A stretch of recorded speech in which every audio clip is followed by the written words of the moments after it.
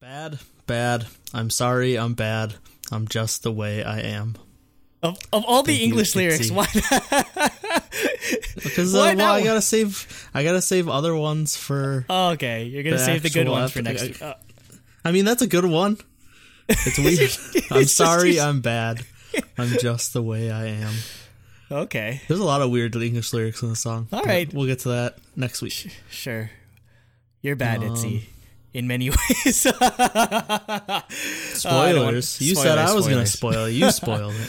Oh, But yeah, this is Nate from Truly Daybach, and this is the Daybach Cast, episode 108.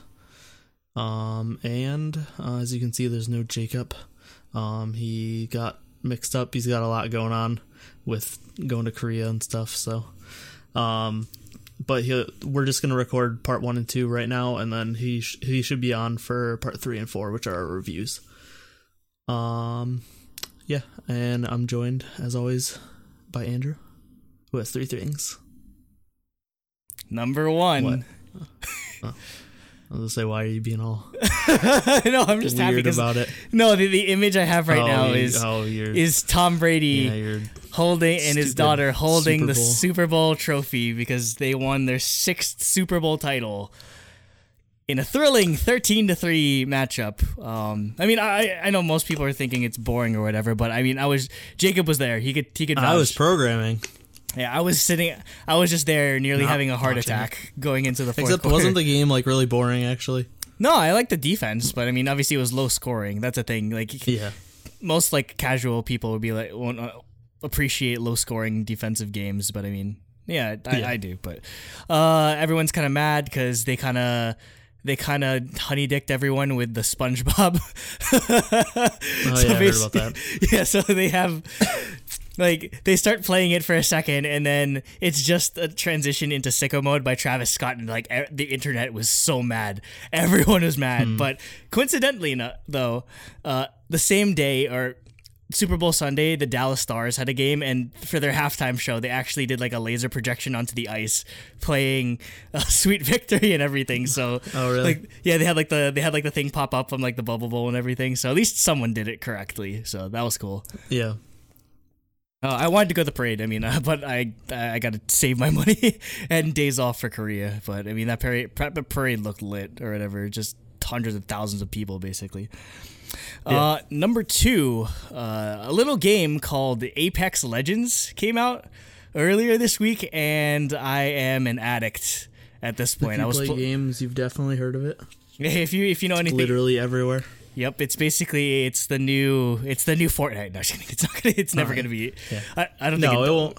It won't overtake it. I think it definitely is like has completely pushed PUBG and Blackout out of the picture. Yeah, I don't think anyone. I think most of the PUBG people are gonna go to this, and some of the Fortnite people, and so like I don't see either. And Blackout definitely, it's like free Blackout, so there's gonna be more people playing it's it. free Blackout. Yeah, especially on PC. Like, there's no So- reason to go play Blackout anymore because you and I have been big fans of Titanfall for like the longest time. So I just like Yeah. Titanfall battle royale game. Holy crap! Yeah. Like Yeah, it's- exactly. I put like 200 hours into Titanfall 1.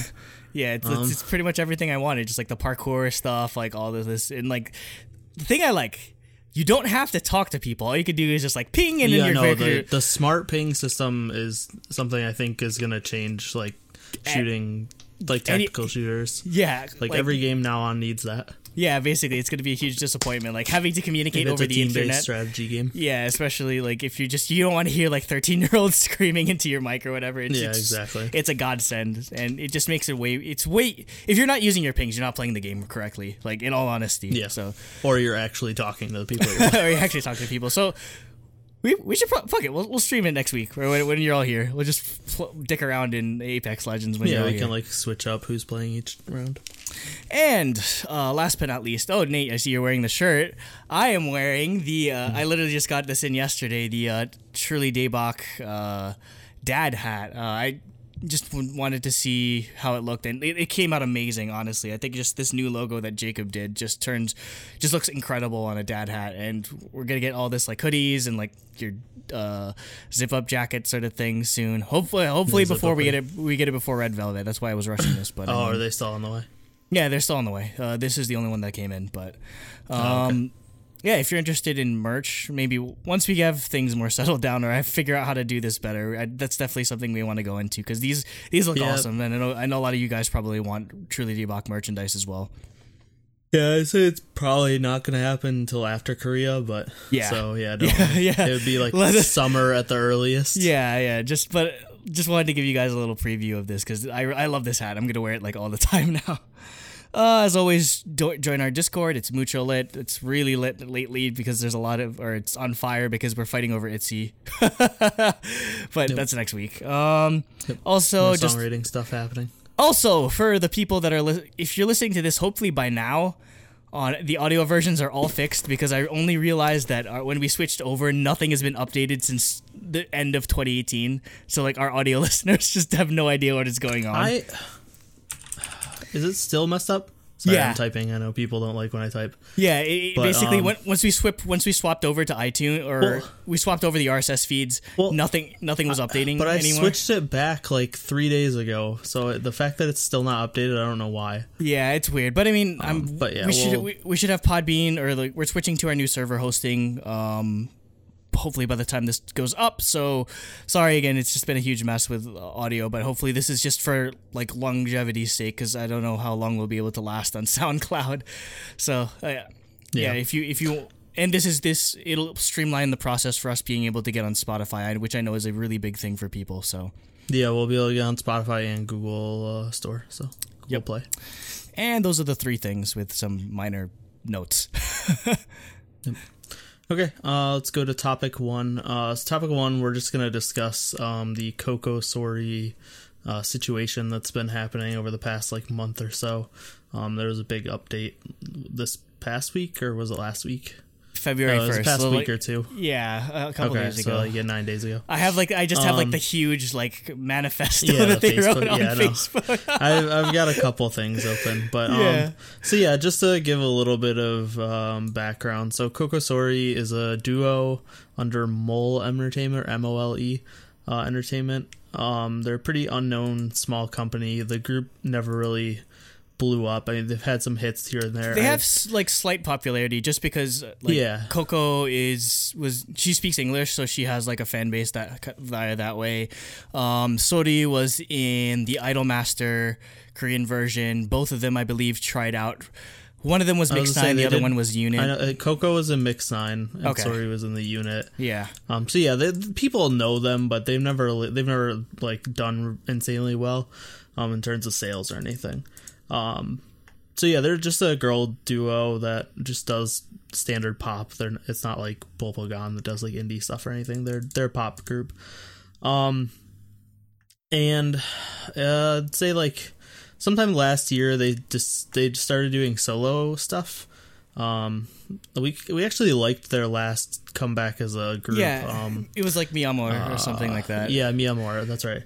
And then they had like some weird kiss scene or whatever. That's all I remember. Yeah. It was like some tropical song, but I think we enjoyed it. Well, no, yeah, but it was because like they were dreaming or whatever, and they almost kissed each other. That was a thing. Gotta get them sales. Gotta get them sales though. But yeah, we liked the song. But after that, they just did like solo stuff. And it was kind of weird, like what was going on. And now it's pretty clear there's strife either between Coco and the company, or Coco and Sori, or both. Or both at this point. Or pretty much both. And we'll never know exactly what happened. I feel like because it's all here. It's he said, she said at this point. And I don't know if anyone will ever come out, and maybe someone leaves the company and like does a tell all, but. At this point, we only have biased messages from both sides. But basically, Coco has been doing a lot of side stuff as a streamer. And like, she's gotten pretty popular on Twitch and YouTube, YouTube and Korean streaming services. And at some point, let me see, 5 months ago, she just like kind of went off on her stream, talking about how like the company was screwing her over and telling her they didn't have any money for her to do a solo, and then and like just basically she said they were lying to her and focusing completely on Sori. She had to like crowdsource her comeback, whereas Sori got a comeback like just completely funded by the company. So like all the stuff she was saying seemed like pretty valid.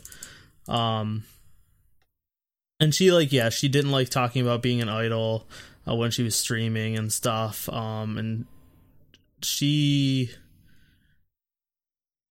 their contract's up soon. It seemed like she was pretty like done being an idol and was going to leave the industry anyway. I got and she was just kind of like, I have the MV playing right now, by the way. So just okay. just like the stark difference between Coco's, like the money that they put into Coco's sort of comeback or like solo debut versus Sori, who had like everything produced by the company, whereas Coco, I believe, had to like crowdfund it, like Kickstarter. She crowdfunded something like that. Yeah, she had to, I think it was Makestar. So yeah, this all happened like 5 months ago. And yeah, like we said, Sori got a comeback, and it was like it's not a high budget MV, but it was a produced music video. She had a produced comeback. And she also does a lot of YouTube stuff. She's known for like fashion and stuff. She's friends with a lot of people. Like Ellen and Brian. I believe she like does stuff with like American, like people over here, like besides no, I mean Sori. Oh, sorry. Sori also does YouTube stuff, but she does like fashion stuff, and most of it's just her in bikini. Yeah, exactly. I'll go look it's it a up, little weird. but... It's a little like obvious that it's like, hey, here's a girl in revealing clothing, come check out my YouTube channel. Also, I think they did either they did, I don't take this for granted, I could be completely wrong, but I remember reading somewhere that like there was maybe a Kickstarter for a Sori comeback, and one of the rewards you got like one of her swimsuits or something gross. What? She I wore... don't think I'm making that up. I remember reading. I don't know if it was something she wore. I'm playing the trailer right now, and oh god, it's just her like something doing, like her channel I trailer. could be wrong. I don't want to like slander, but I do remember something like that being a thing. Oh god, her YouTube trailer is just her doing like yoga and stuff. I'm just like, oh, it's like exactly. that. It's like that, huh? Yes. Yeah, basically. But okay, so that's what both of the members have been doing. Now the company, on February 1st, we said, put out this insanely long post on Facebook. It's like probably like 5,000 words. Yeah. And I'm not going to even attempt to read it. But basically what they're saying is that Coco has been completely lying about everything and slandering them and Sori on her social media and on her streams. And they are basically they sent like legal documents saying like you broke contract and we want a public apology. And Coco sent a legal statement back saying they wouldn't apologize. So it seems like there's going to be some sort of legal battle. But at this point, it's like a public feud. Yeah, and remember how, again, for those that aren't necessarily familiar with how serious they take, like, what libel or just, like, defamation sort of things in Korea. Like, again, the companies pursue, like, comments and that sort of stuff. So with a company like this, you know that they're not fucking around when it comes to this sort of thing. They're considering it, like, some type of breach of contract to some degree, where basically like, oh, you're just like you're slandering the company, or she's speaking about things that aren't supposed to necessarily be made public. And again, it's the company's in a rough situation because again, Coco's the one out there with the platform, whereas the company, they has to. You gotta like make sure lawyers go over everything you say, like because you gotta make sure you're not like putting yourself in a legal like bad spot where Coco's just a person and she's just like emotionally telling what her side of the story. And I mean, at on this her point, stream. Coco has it seems like she's completely checked out of being an idol. Like she's just done with like everything. And I mean, maybe this feeds into that sort of, but yeah, like in this sort of case, I don't necessarily blame her for sort of lashing out in this sort of way, because I mean that's a common thing nowadays, is where if you literally have no avenue to sort of get your story out there, you just fuck it, like put it out on social media or whatever, and hope that like people like take notice. So at face value, it looks like one of those sort of things. But I mean, again, this post sort of makes you think otherwise, or just it makes the story much more complicated in this sort of way. And yeah, like, and they're saying it put them in a really bad spot because she was deciding to focus on her YouTube channel instead of going to like schedules, which means the company is now in trouble with like the broadcasting companies, like, because they're she's not showing up to her schedules. Yeah, it's a contract thing, not necessarily just exactly. Them not giving her anything sort of deal. Yeah. So yeah, it seems like Coco is saying they didn't have any money for her and they were treating her poorly and focusing on story, so she's basically just stopped doing anything she's supposed to do. And the company is saying, well, that's a lie. We got you these schedules. You're not going to them because the YouTube money is more important to you than like your contract and stuff. So like, and I mean, those are basically two sides. And I mean, that we know right now. That's probably right in that sort of way, because if you consider just how much money you make on like Twitch, just being, again, like the whole section of Twitch just is IRL streaming, that like basically if some dude wants to talk to like a pretty K-pop star girl sort of thing, then he'll give you like $100 donations or whatever. I mean, why would you become like even bother becoming an idol and like dealing with all this nonsense or whatever if you could just do that and just stay at home sort of thing? So I mean, she's not wrong in wanting to prioritize that, but I mean, it's a contract that you signed, and yeah, exactly, like if you don't follow that contract, you're gonna be sued, so it's probably a bad idea. Like, why, if that's truly what's happening, if she like truly thinks they broke the contract, then you can countersue, I guess, or something like that. She can do all this, but it's probably a bad idea. To me, it seems like she's acting entirely out of emotion. Yeah. And like short-term financial gain, because the group isn't doing well and the company's probably not doing that great. So she's like, okay, I can make all this money on Twitch and YouTube. And in the long term, it's probably a bad idea because she's under contract, and if she is breaking all this contract, like, she's gonna have to pay somehow. And I think it's not necessarily just her prioritizing YouTube and Twitch and all that other stuff over her contracts. It's that so at some point in this like diatribe, they're talking about how Coco, according to them, again, this is Mole Entertainment's side of the story, where they are positing, or they're putting forward the fact that Coco went to the company and said, I'm done with being an idol, and then they respected her wishes, even though that, like, okay, they want to make, obviously it's talent, you want to make money, like, no company is going you put resources into money it, so them. Like, for as incompetent as like YG can be or whatever, I don't think even YG's stupid enough to not understand the fact that you have to, if you don't use you're not making any money by not using your employees. So yeah, exactly. Yeah, in that sort of way. So they were like, okay, we'll respect that sort of thing.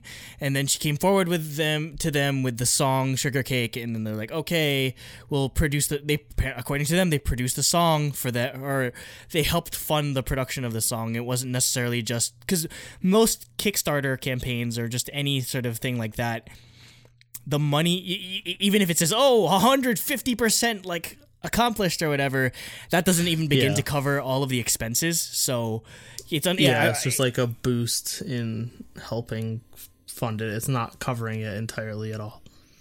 Yeah. So yeah, apparently that's what.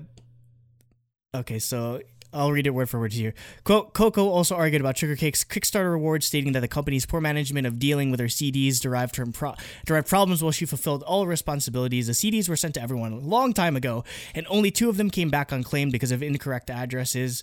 In fact, the actual complication with Kickstarter rewards was due to Coco continuously postponing to provide fan services, such as shooting video messages, so much so that it took longer than 3 months to accomplish it. So apparently, yeah, they're sort of coming back at those accusations that she was like, oh, they're trying to stifle the Kickstarter sort of thing. Well, right after that, it even says like one of the fan services of Skype video calls still hasn't happened. Yeah, that's a mess. That's a huge mess.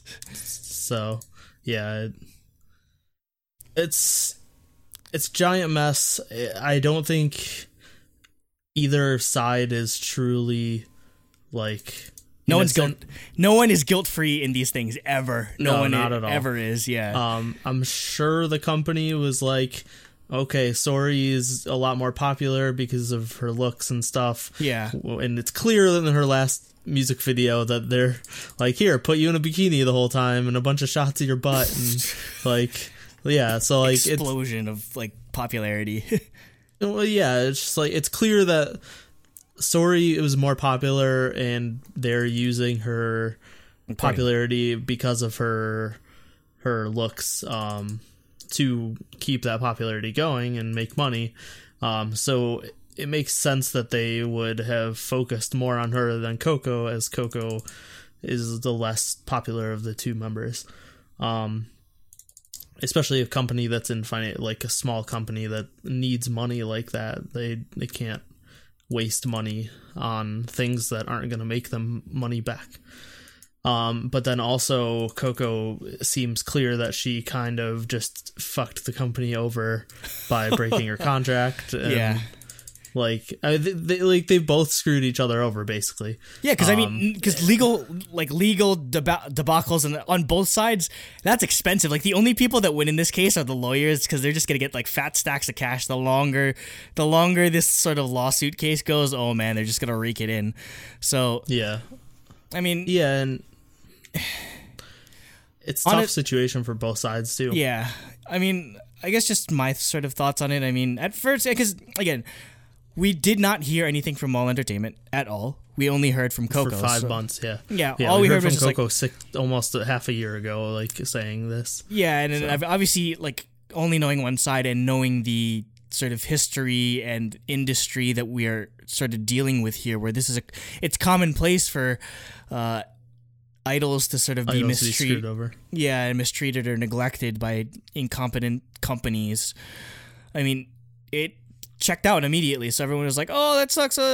She was garnering sympathy for her in that sort of way, and I guess just sort of her being the level of accessibility that you get with Coco in comparison to the level of accessibility you get with Mall Entertainment just leads her side of the story to be more credible. But with this information out, again, it's not so cut and dry anymore. I think it's to my ears, like, again, obviously this is all speculation, but I mean, I don't think it's anything controversial to say that maybe these feelings of jealousy or sort of resentment towards either Sori or towards the company are deep-seated, like long before like any of this even came up. No, like, yeah, definitely. And maybe it's something that maybe it's a reflection of Coco's personality, like off camera or not being an idol, where she sort of doesn't feel confident or feels like she's not getting a fair shake in that sort of way.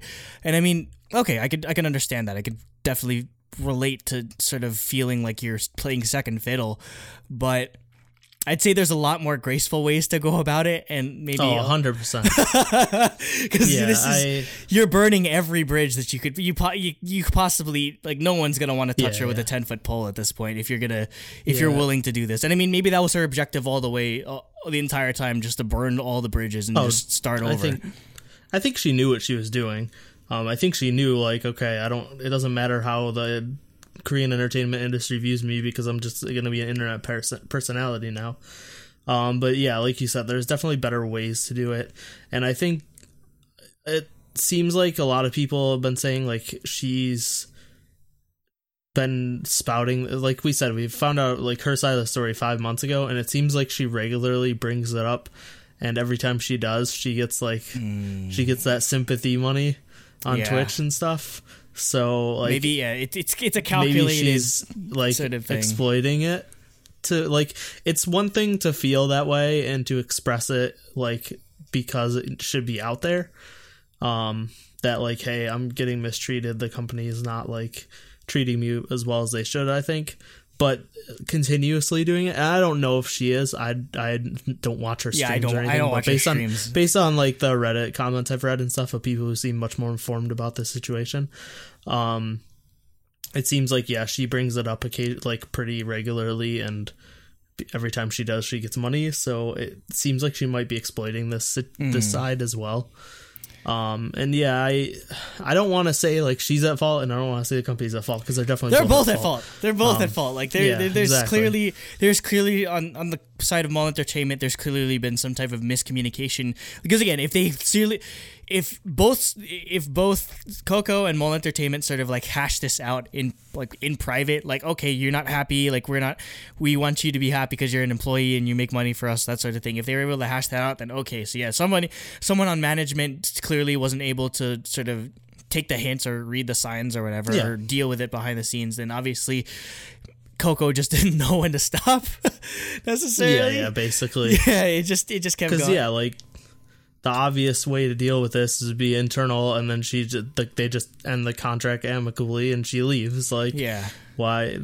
So clearly the company didn't want to do that for some reason, and she just kind of went crazy about using her platform to get the bad word out there and kind of like blame her company when it's partially her fault as well. Yeah, and I mean this is definitely a lesson to be. There's definitely a lesson to be learned here, that obviously everything like in the internet age, when literally just speed takes priority over like accuracy or reliability of information. So that's why I know it's always a controversial thing to say, but when people say like wait for all the facts to come out, that's usually a good idea, because again, everyone wants to, again, in the day of this day and age of social media where everyone wants to be first, like to sort of like let their opinions known and to sort of like proclamate their righteousness to everyone. And I mean,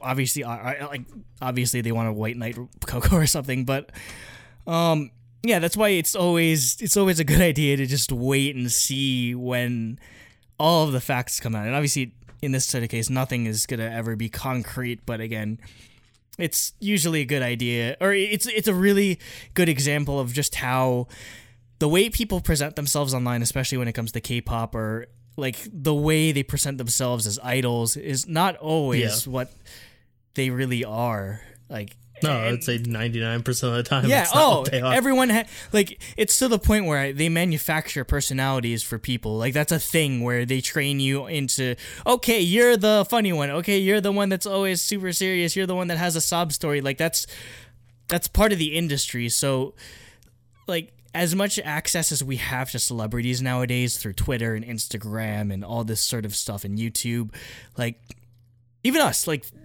There's, to some degree, everyone, when they put themselves out there on the internet, everyone has some type of front. Everyone's not spilling everything out onto the internet or out onto the ether in that sort of way. So just be careful with who you idolize or who you follow in that sort of way. I guess that's just the moral message to sort of take away from this.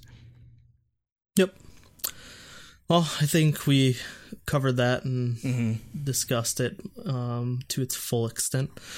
So let's move on to topic 2, which Andrew will be leading. Okie dokes.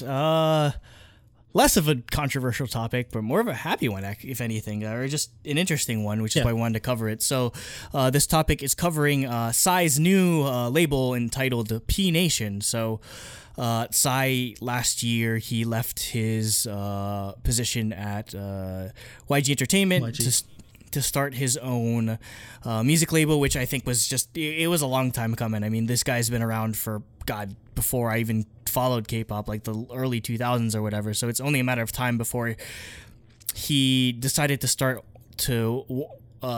his own sort of record label. And I mean, Psy is one of the people who has enough gravitas in Korea and respect to be able to garner or attract enough talents for it. So it's definitely an interesting discussion topic. So that being said, we'll just go into who we signed already, who we think should sign, all the other details. So as of now, the only people that have signed are Jessie, formerly under YMC. I was watching because Dumbfound Dead has a podcast as well, and Jessie was literally like the week after.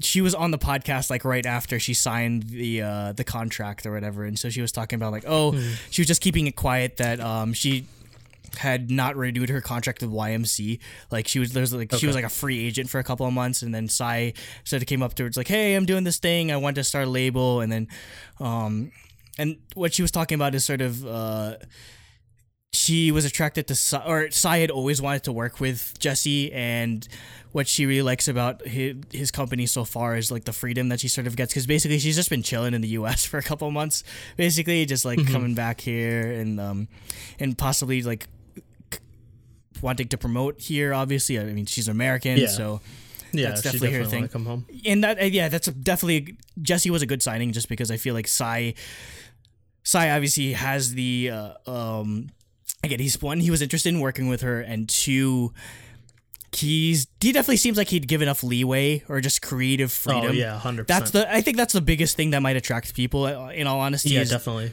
Yeah, is the creative freedom that they could. He'll be more than willing to offer them in that sort of way. So.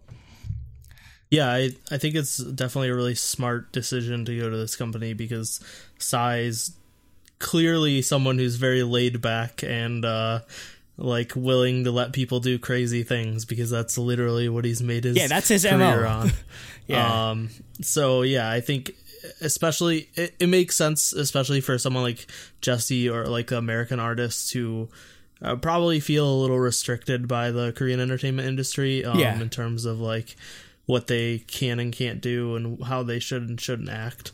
I'm sure Psy would care a lot less about it than a much more traditional company. Obviously they're not gonna like let you say anything and do anything, because they're still like it's still a company. He needs to make money. He needs to keep a reputation that he's like a legitimate company. But it's I could easily see the appeal of wanting to go to a size company. You're gonna have more freedom. You have the name recognition of Psy, one of the biggest people in the industry. Yeah, it's someone that has name recognition inside of Korea and outside of Korea, which is a huge thing. Because again, all the people like Billboard and like I don't know, just like entertainment. I don't know, like basically all of the American outlets. It's not just P Nation to them. It's Psy is starting a music company. Like that's exactly. Just like getting your foot in the door like that. Just with Psy's name, again, it's just it's a recipe for success, at least in my eyes. Yeah, this honestly has the potential to be like a big 3 level company, because all 3 of those companies were started by people who had very big names in the music industry. Yeah, Isuman. That's how they became those companies like that big. Yeah, Isuman started SM, and then JYP obviously started JYP. Yeah, it was. YG started YG, that sort of thing. So is how it's how all these companies started off. Like just they were just the biggest ones. Yeah, like there was at one point it was just where the big 3 were just like this, when they're just garnering or they're gathering talent and trainees just off of name recognition of the exactly. Owners YG started a company and got big bang and blew up from there. Like Psy can start getting trainees now that would be like, I want to go under Psy's company. Like that would be a cool company to be under. Yeah, and that's actually who knows. 5-10 years from now, they could be the big 4. Mm-hmm. Yeah, that's actually a good lead into like the next sort of tidbit that I had, where according to like rumors from like Naver and sort of the Twitterverse, they're scouting idol trainees. Like it's not just going to be soloists or whatever. It seems like we're going to get idol groups from Psy, which just blows my mind. Like what in the world would an idol group produced by Psy sound like, or just run by Psy? It makes me excited. I mean, I could definitely see a girl group being like Momoland style, like crazy meme dance type, like recent Momoland style stuff. Yeah, so like boom, and then you even bam. get like you just get the recognition, the name recognition, and like start off like you're not just some random like girl group from some random company no one's ever heard of. Like you're gonna be the girl group from Psy's company, like the first girl group from Psy's company, or the first boy group from Psy's company. Like you're just gonna get fans and news and like, yeah, you're just gonna get recognition from that alone. It just gives you a leg up in the market like instantly without even having to try as hard as the smaller companies. Yep, and again, obviously another big signing that he had was he signed the hottest couple in all of K-pop. It's gonna be the most Jenny ridiculous day. I know it's gonna be the most ridiculous day when they break up. Oh my god! Knock they on wood. both signed to the same company. Yeah, I mean, they like I said, we're obviously talking. You can see it on the screen, but Hyuna and Edon both signed with P Nation. Yeah, at first the rumors were, or the talk was that they were looking for separate companies, and I mean that was probably a good idea just in case like they wanted to do separate things. But I mean, I guess Psy would probably.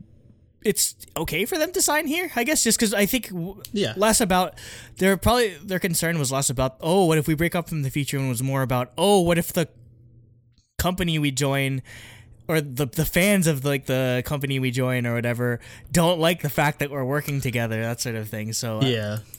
I mean, obviously, with Psy probably doesn't give a shit. So he probably sought them out because they're like together, or that they were free agents in this sort of way. So well, it makes sense to like just kind of seek them out because they're both like established producing talent. So even if they don't do solo stuff, they can both produce for these groups that he's eventually going to make.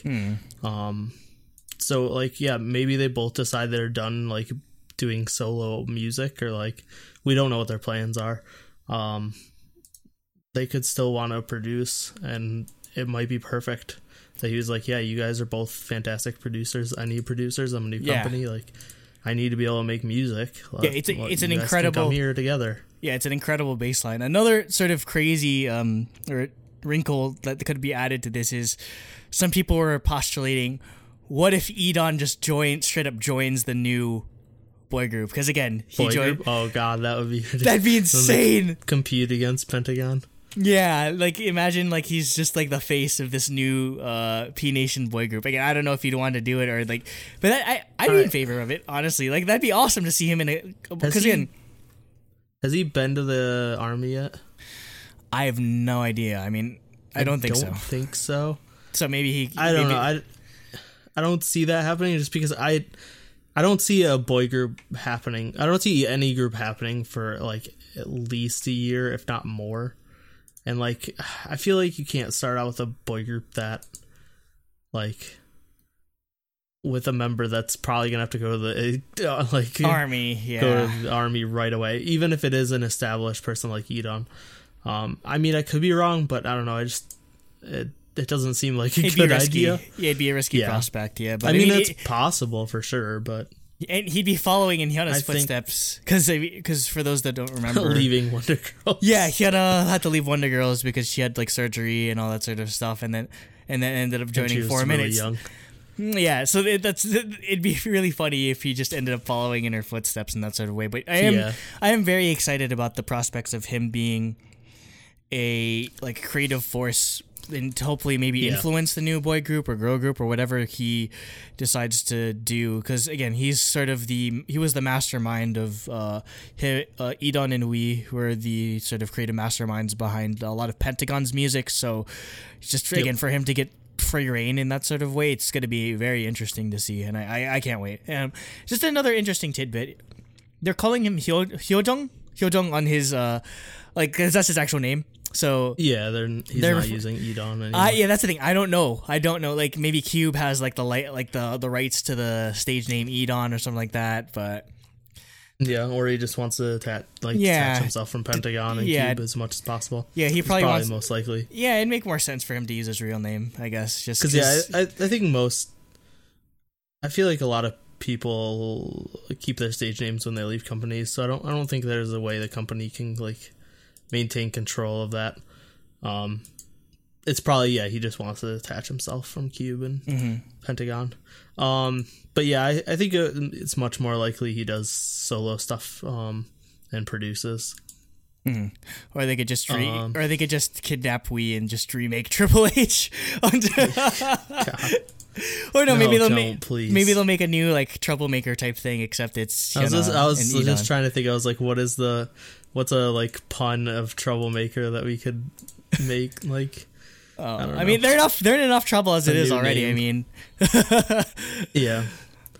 So I guess now we can sort of get into who would you want for them to sign, or who would you want them to scout to potentially for their upcoming groups that may not necessarily have a home or would probably do better under Psy's P Nation. So I'll let you start it off. I honestly have a tough time thinking about who would go there. I think I'm more excited just in general for the groups he's going to put out, like something new, something different.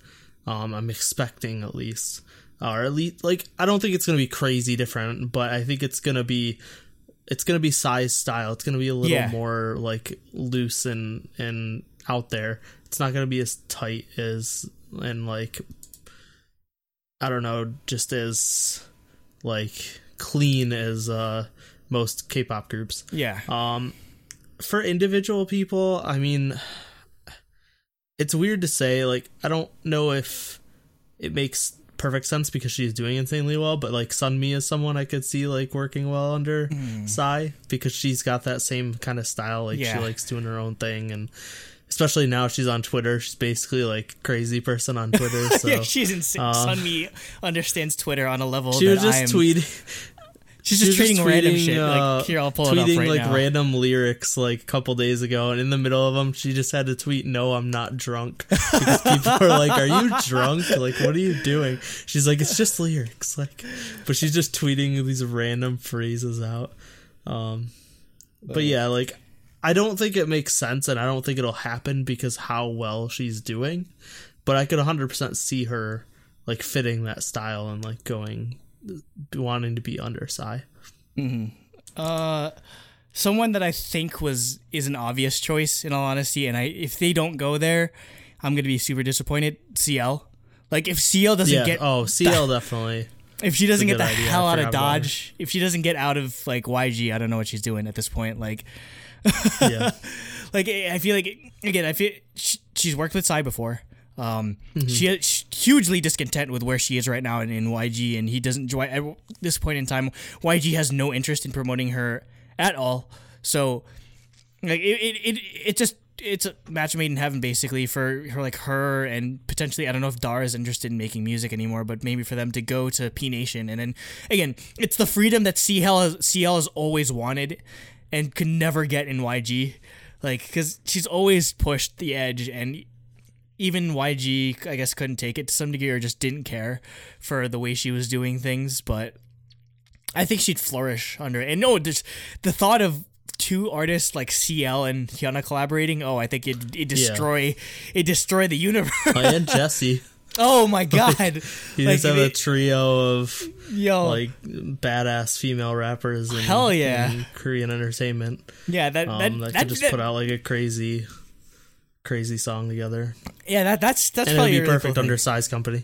Yeah, like Psy is the only place where something the only breeding ground where something like this could like really flourish and really excel in this sort of way. I guess other potential ones I'd think of is specifically for the boy group, but and this is just me pulling it out of my ass, but Kwon Hyunbin, he's currently obviously, he was in Produce 101, former member of JBJ, currently under YGK+. So, the one, okay. Yeah, the really tall dude. YGK+ is not properly equipped to deal with or promote idols, so I don't know if he should stay there necessarily, because again, he went in as an actor. Does he still want to be an idol? Oh, I mean, has he stated he wanted to keep doing it?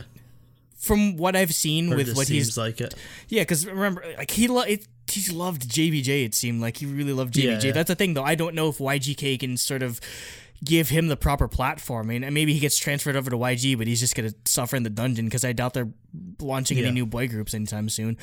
Because they already have like the treasure box stuff going on. Oh so yeah.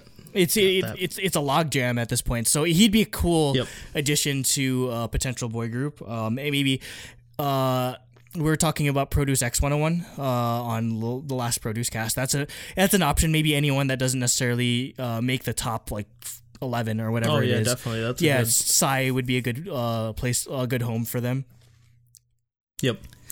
And yeah, even like we mentioned in the Produce cast, like a couple of the 101 members that were kind of like in limbo, or like weren't really sure if they were going to stay at their company or something. Like those might be good people to pick up too.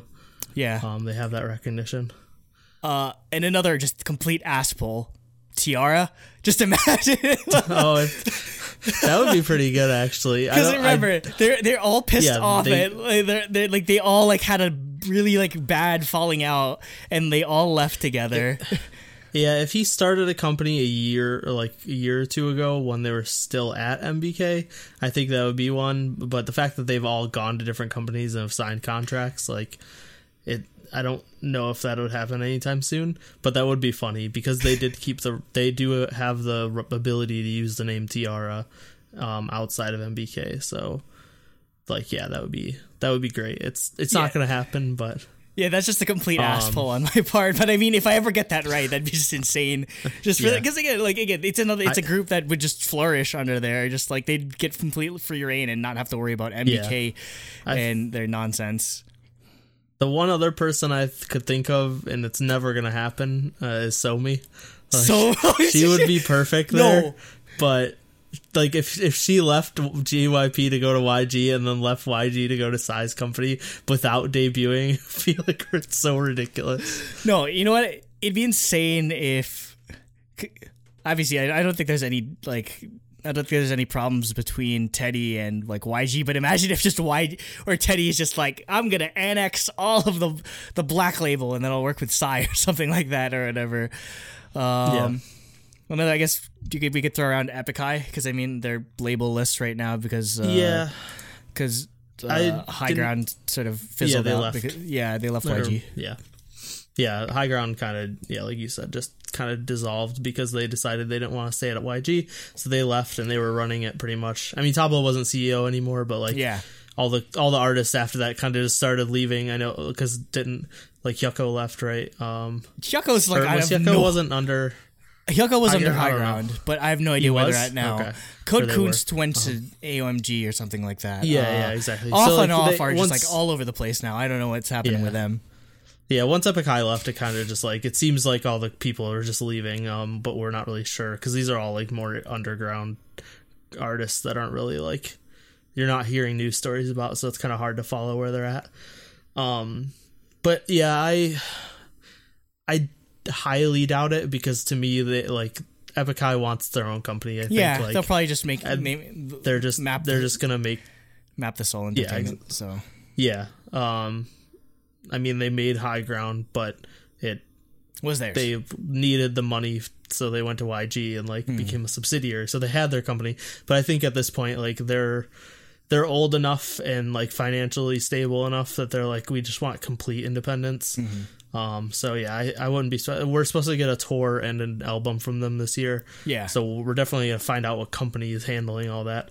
But I think it's probably 99% certain that it's themselves. Yeah. But it would be interesting, like if they went somewhere. I think it would be Psy's company. Yeah, because I just don't think they want to go somewhere. Tablo and Psy have worked together before on Psy's last album. Another one, it's not gonna happen because he already made his own company. But because once the first rumors started spreading that Zico was going to leave Block B and Seven Seas that would be a good one. Yeah, Zico would have been a perfect choice for this, but he's actually forming his own entertainment company. He's basically gonna make like an AOMG style, like hip hop focused sort of thing. It seems, and that's got to be an awesome one too. It's basically just it's just Zico doing AOMG, where he'll just produce and help promote new hip hop artists. So. All these artists, So I guess that'll do it for the topic. If you have any sort of interesting thoughts or comments, or who you would want to see join P Nation, please, as always, leave them in the comments below. Yep. And topic 3, Jacob magically has appeared. I have teleportation That's gonna powers. get Jacob. That face is gonna get turned into an emoji, like hella quick. It probably will. No, egg roll immediately. scours He's pause. waiting. He's like, all right, He's like screenshot. literally like going frame by frame through the entire video, just looking for that's an emoji. So It'll be like pretty much. yes. Yeah. So topic 3 is our ONF We Must Love review. So we must love this album. Or else. No one can give it a score lower than an 8. The title track is the same name, We Must Love. I thought it was, so this song's less upbeat than their previous stuff. And I'm still not sure if I like it more. I like it a lot, but I think I still like their older stuff more. I really like the subtle electric guitar that's mixed in with all sorts of synths going on for the instrumentals. And the vocal part during the chorus, the synths follow the melody exactly. I like when songs do that. And also, one weird thing, this song seems short even for like a K-pop song. Yeah, it's it felt like 3:11, so It's it three, is on the yeah. shorter side. it's sub 4 minutes is usually like not really that heard of in K-pop. Like usually like 4 minutes. It's usually like like late 3. But yeah, it definitely felt like it could use another verse or something. Music video was mostly choreography. I had no idea what the non-choreography stuff was, what was happening. It was weird and confusing, but I didn't really follow it. I thought the choreo was good. It wasn't too crazy though, and I thought the styling was really good. As for my thoughts on it, well, one, just so you can get like this should be a big hint as to what my thoughts are on like a majority of this album. Like the entire album's produced by Monotree or members of Monotree. So I don't think I've ever seen them produce an entire album like this, in all honesty, because usually they'll just do the single or like a B-side track or whatever. So this is pretty new, at least in my experience. So that's pretty cool that they. Yeah, I think you're right. I don't think I can think of any time they've done that either. Because usually, whenever one producer takes in charge of an entire album, it's something internal. Whereas Monotree's like they bounce around between different companies like that. So I think it's a pretty cool idea. I mean, it's something I'm not opposed to them doing in the future. In all honesty, that being said, as for how I would rank this or where I would put this against, like on off or complete.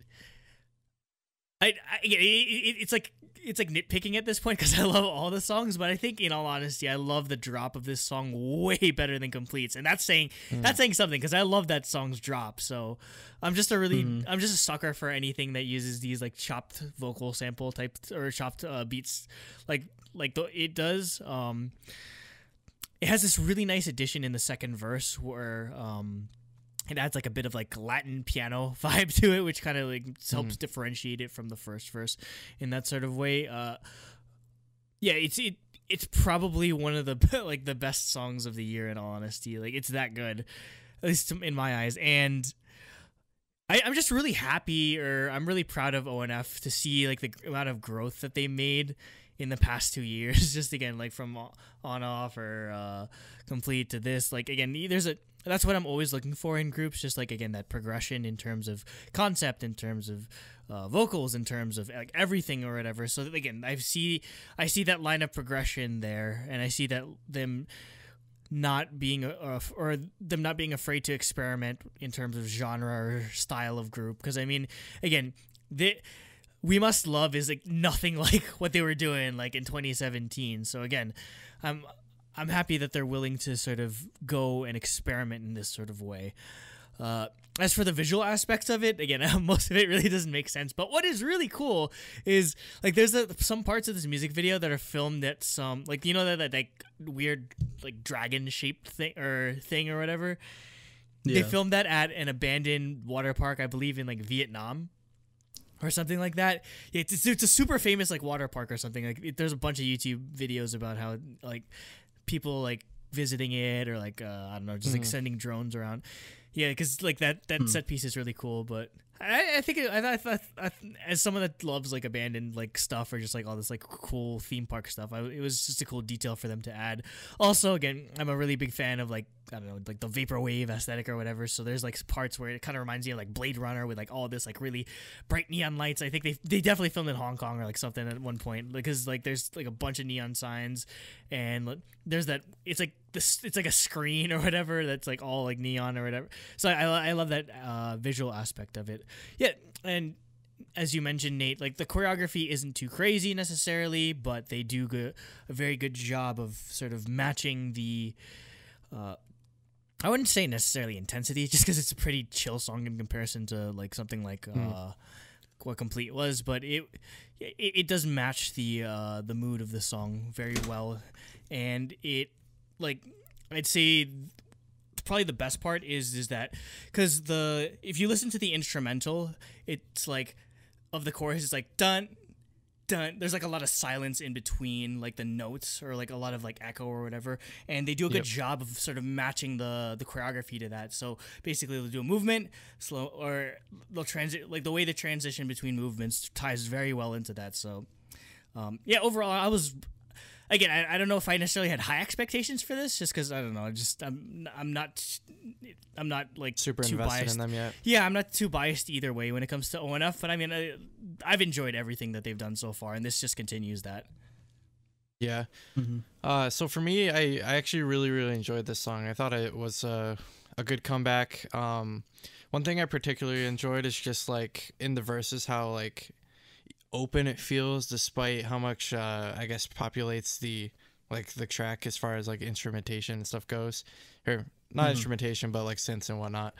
Yeah, it's very busy, but yeah, it's super busy, but like if I do my whole like synesthesia thing, like what I would like visualize is like that level in Ocarina of Time where you fight Shadow Link and it's like this infinite plane.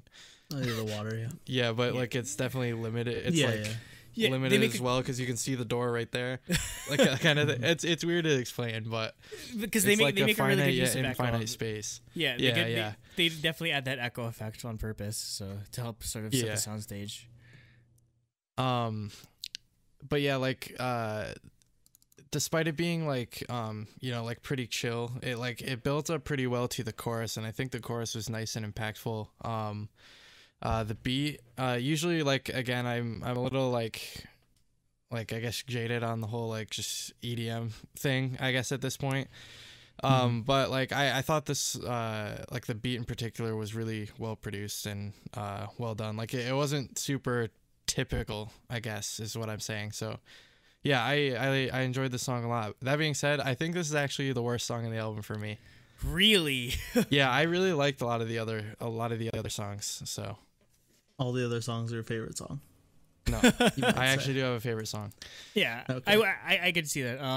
As for Cooper's thoughts, he wrote, quote, "This song is in the running for early song of the year for sure. It's my favorite title track by them for sure. Complete was a masterpiece in my opinion, but this song is so epic and powerful. The verses are so breezy with light guitar and synths, then the percussion and claps come in to build this into the build-up of the epic pre-chorus. The vocal layering and editing here is fantastic and matches the futuristic tone of the MV, definitely. The chorus is kind of unexpected, but I love it with the chanting of "We must love," that part. The second verse comes back with more of the guitar and percussion. Then Wyatt, who I believe is a rapper. That's an awesome stage name, by the way, Wyatt. I don't know, it just reminds me. It just seems like a regular name to me. There's a creepy wrestler dude named Bray Wyatt or whatever, so I just always think of Bray Wyatt whenever I hear the name. Then Wyatt comes in with a great rap verse, and it all speeds up with added electric guitar and the second pre-chorus. Easily my favorite part of the song. The bridge is well constructed, and the final chorus is satisfying. I would have liked a more extended outro, maybe with some more electronic guitar, but I can't dock points for it. The music video returns to their futuristic concept from their debut. I love the sets and what they tried to incorporate with the CG, even if it looks corny. The choreography is amazing and perfectly matches the mood. So yeah, Cooper's definitely in line with us. Yeah. His maybe spoilers or whatever. He was like, I kind of regret giving CLC a 10 because I would have given this a 10 Yeah. instead. He's still getting used to it. Must he said be the scoring and stuff. He said that he felt like this album was better than CLC. Yeah, so he yeah, regret just in giving terms of like CLC sort a of 10. comparative. So that means ranking. you should completely disregard his CLC review because it was utter his CLC garbage. Yeah, just I think it's So- mostly because he doesn't have as much of a baseline as we do for like, I guess like, because we actually have to like rate all these albums. yep. Yeah. Whereas like, I guess a normal listener, usually they just say like, yeah, I like that album. Yeah, I don't like that album. It's usually as simple as that, you know? Mhm. Yeah, it So- takes a little bit to figure out what Yeah, your just, baseline for a 10 you'll know. Sorry. Next we have Ice and Fire. I love how like chill how chill this song sounds. Ice and Fire. With like just It a doesn't- beat. and it's chill. It's literally a song of Ice and Fire. Oh my god, yes. They should have switched it around. It should have been it's Fire and I hate Ice. you all. I hate you all. Game But of no, Thrones, yeah, I please just like sponsor how us. that's never gonna happen in your wildest dreams. Yeah, it's just a beat, some really subtle laid back synths and a bass line at the beginning. But the main focus of the song is the vocals, and the falsetto specifically is just insane, and there's a lot of it. There's also a lot of really cool like different overlapping vocal parts. So yeah, and the chorus really stood out to me as well. Overall I love this song. I thought it was really cool, and really unique. On my end, I don't know. I guess it's just I was used to them doing a bit of falsetto, so it just didn't necessarily blow me away in that aspect. And I'd say what blew me away about this song, or what really stood out to me the most, would be like the bass line that they incorporate towards the beginning of it, which I kind of wish that they'd sort of bring to the forefront a bit more, because otherwise it's just kind of your standard run-of-the-mill type of... It's definitely, I can definitely see the similarities, especially in terms of it being a Mono Tree song. Like it's like an instrumental you could hear on like Luna or something like that. So I don't know. That's why I guess it didn't stand out as much to me, just because it didn't really break the mold or go anywhere too out there, unlike We Must Love in that sort of way. I'm surprised you say that, because I thought this was easily Yeah. the most standout in the album for me. I really enjoyed this one. I don't know. I think maybe it just hit all the right chords for me, I guess. But I really liked just overall, like the production. I felt like it was very, very nice, and it's like sort of it. I find it difficult to like describe, I guess, electric like synths, because I'm not actually sure like which instrument they're trying to emulate, but like the beat that sort of like walks throughout the song, like it's super catchy. I really like the vocals. Like they did a lot of like falsetto and like stuff like that, which I thought was pretty cool. And I don't know, I guess this is a song I know I really like it, but it's difficult to put my finger on it. Like even when I was writing my notes, I was having trouble like putting into words exactly like what I enjoyed about it, but this definitely was a standout for me. Cooper wrote, quote, "The opening with the chimes is beautiful, and then the low bass comes in. Really love it. The pre-chorus is beautiful with Hyojin's falsetto." So, like you mentioned, Nate, the way they overlap their bass line, vocals really good. in the chorus is really cool. Enjoy the whole vibe of this song. Next we have Yeah Yeah Yeah. Cover the Stray Kids Cover song. the Stray And Kids I song. was gonna say that. And the Tiara song. But yeah, I thought it was a really cool idea to open with a string solo. It's like a Latin style song, but the pre-chorus has like an EDM section. But that main string part is just like absolutely amazing in my opinion. I'm glad that they used it throughout the song and not just to open it. And also this seemed more of like the rap focused song. There were a lot of rap parts in this. It seems like they were kind of using this song to show off their rap talent. This probably, you can make an argument that I'd almost this could be a single. Honestly, that's how good I think this song is, and I'm glad that they used it as the second. They used it as like the song that they coupled their comeback stage of Ya Ya Ya with, and perfect choice. It was easily the most captivating song for me, specifically with that. Again, that violin part is I could barely pay attention to the vocals just because I was paying attention to this incredible violin part, like the do do do do do do, like that during the chorus was just incredible. Like, I'd love to see someone do a cover of that, basically. It's that good. Also, another really good part of this song was the bridge. There's this walking bass line that they incorporate. Also, in the pre-chorus, there's, like, this very subtle, like, synth arpeggio or, like, chiptunes sort of thing, arpeggio that they use, like the do-do-do-do-do-do-do-do-do-do-do, like, which helps contrast against like the long notes or long chords that they're going with the keys. So again, yeah, this probably is again. You can make an argument that this could have been a single. In all honesty, just because I could feel the quality that comes out of this song, and again, I'm really. It's why I'm happy that that Mono Tree just didn't do the single and that they did the rest of the songs as well. Just because I feel like in terms of like thematic or cohesiveness in terms of genre or style, again, it fits very well alongside We Must Love, and just again them being able to put their expertise into this song as well. Again, I basically just with this entire with this and We Must Love, pretty much Mono Tree's putting themselves into like producer of the year like level category again.